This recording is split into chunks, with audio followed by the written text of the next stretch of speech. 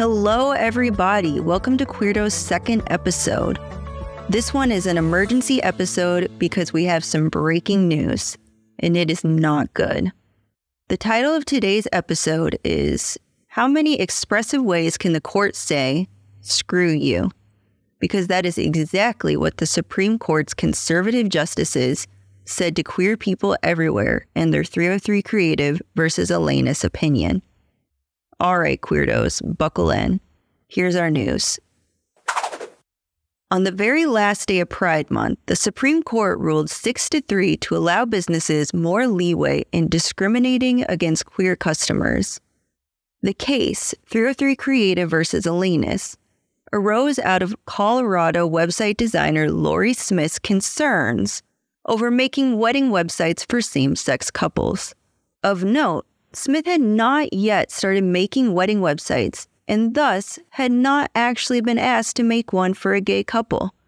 She said that a gay couple had inquired, but in some breaking reporting, it turns out that couple was made up.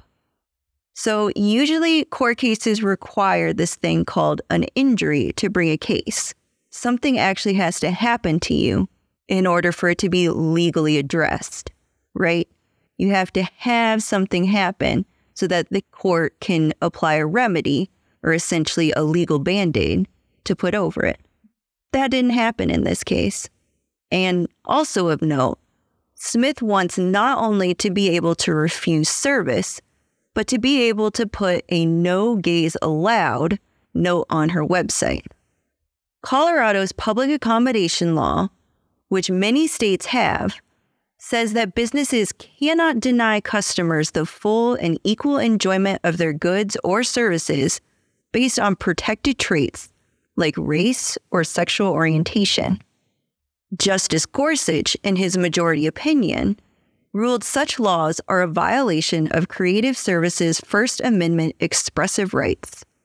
He wrote, quote, "In saying this much, we do not question the vital role public accommodation laws play in realizing the civil rights of all Americans. This court has recognized that governments in the country have a compelling interest in eliminating discrimination in places of public accommodation. At the same time, this court also recognized that no public accommodations law is immune from the demands of the Constitution." In a fiery dissent that is worth reading, Justice Sotomayor wrote, quote, "Today, the court, for the first time in its history, grants a business open to the public a constitutional right to refuse to serve members of a protected class." She then continued, "Around the country, there has been a backlash to the movement for liberty and equality for gender and sexual minorities. New forms of inclusion have been met with reactionary exclusion. This is heartbreaking. Sadly, it is also familiar. When the civil rights and women's rights movements sought equality in public life, some public establishments refused. Some even claimed, based on sincere religious beliefs, constitutional rights to discriminate." So what does this opinion mean going forward? It means any business offering a creative or expressive service can refuse queer customers, Black customers, immigrant customers, you name it. Now, I want to stress this because I feel like it's not being covered enough. There is no limiting principle here. If you're looking to get photos done, a cake made, a DJ, what have you, they can deny you even based on things like race.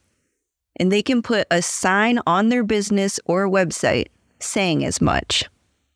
Now, while the discrimination limit does not exist in this ruling, we can expect lawsuits over the next few years that will force the court to define when, where, and against who these businesses can discriminate. But a lot of harm can be done in a few years. People will be turned away and stigmatized in a time where the queer community and many other minority communities face increased hate and marginalization. This is not just a case of take your business elsewhere. This is walking down a street and seeing signs saying people like you are not welcome. This is enabling and emboldening bigotry.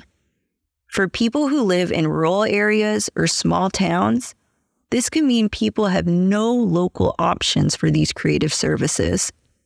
In her dissent, Justice Sotomayor brought up Jackie Robinson as an illustration of this point.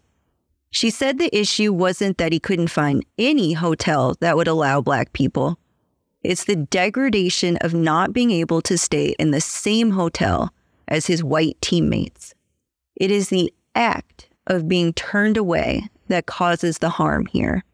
That harm stays with you, even if you find a baker or a photographer elsewhere. So, this is bad news. But here at Queerdo, one of our guiding principles is to highlight the agency and power of the queer community. So we're not going to end on despair. What can we do? As was mentioned in our previous episode, Congress has reintroduced the Equality Act. This act would grant LGBTQ people additional legal protections under the Civil Rights Act. Although it might not undo all the harm of this 303 creative ruling, it would extend crucial protections against further discrimination. There are many good LGBTQ legal groups, like Lambda Legal, who've announced that they will be fighting this decision. Such groups are always in need of volunteers and donations, if you have the time to do so. And, speaking of money, consider spending a little more of it at queer-owned businesses. If you need an admittedly non-exhaustive list, check out the National LGBT Chamber of Commerce's website. I'll link it in the show notes. All right, Queerdos. That is a wrap for our very first emergency episode. It was heavy, emotional stuff today. And it seems like times are getting tougher for us every single day.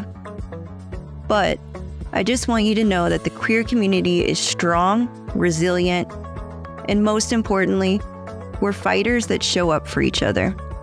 So if you're feeling down, reach out. Local LGBT organizations can connect you with your community or with resources if you're struggling.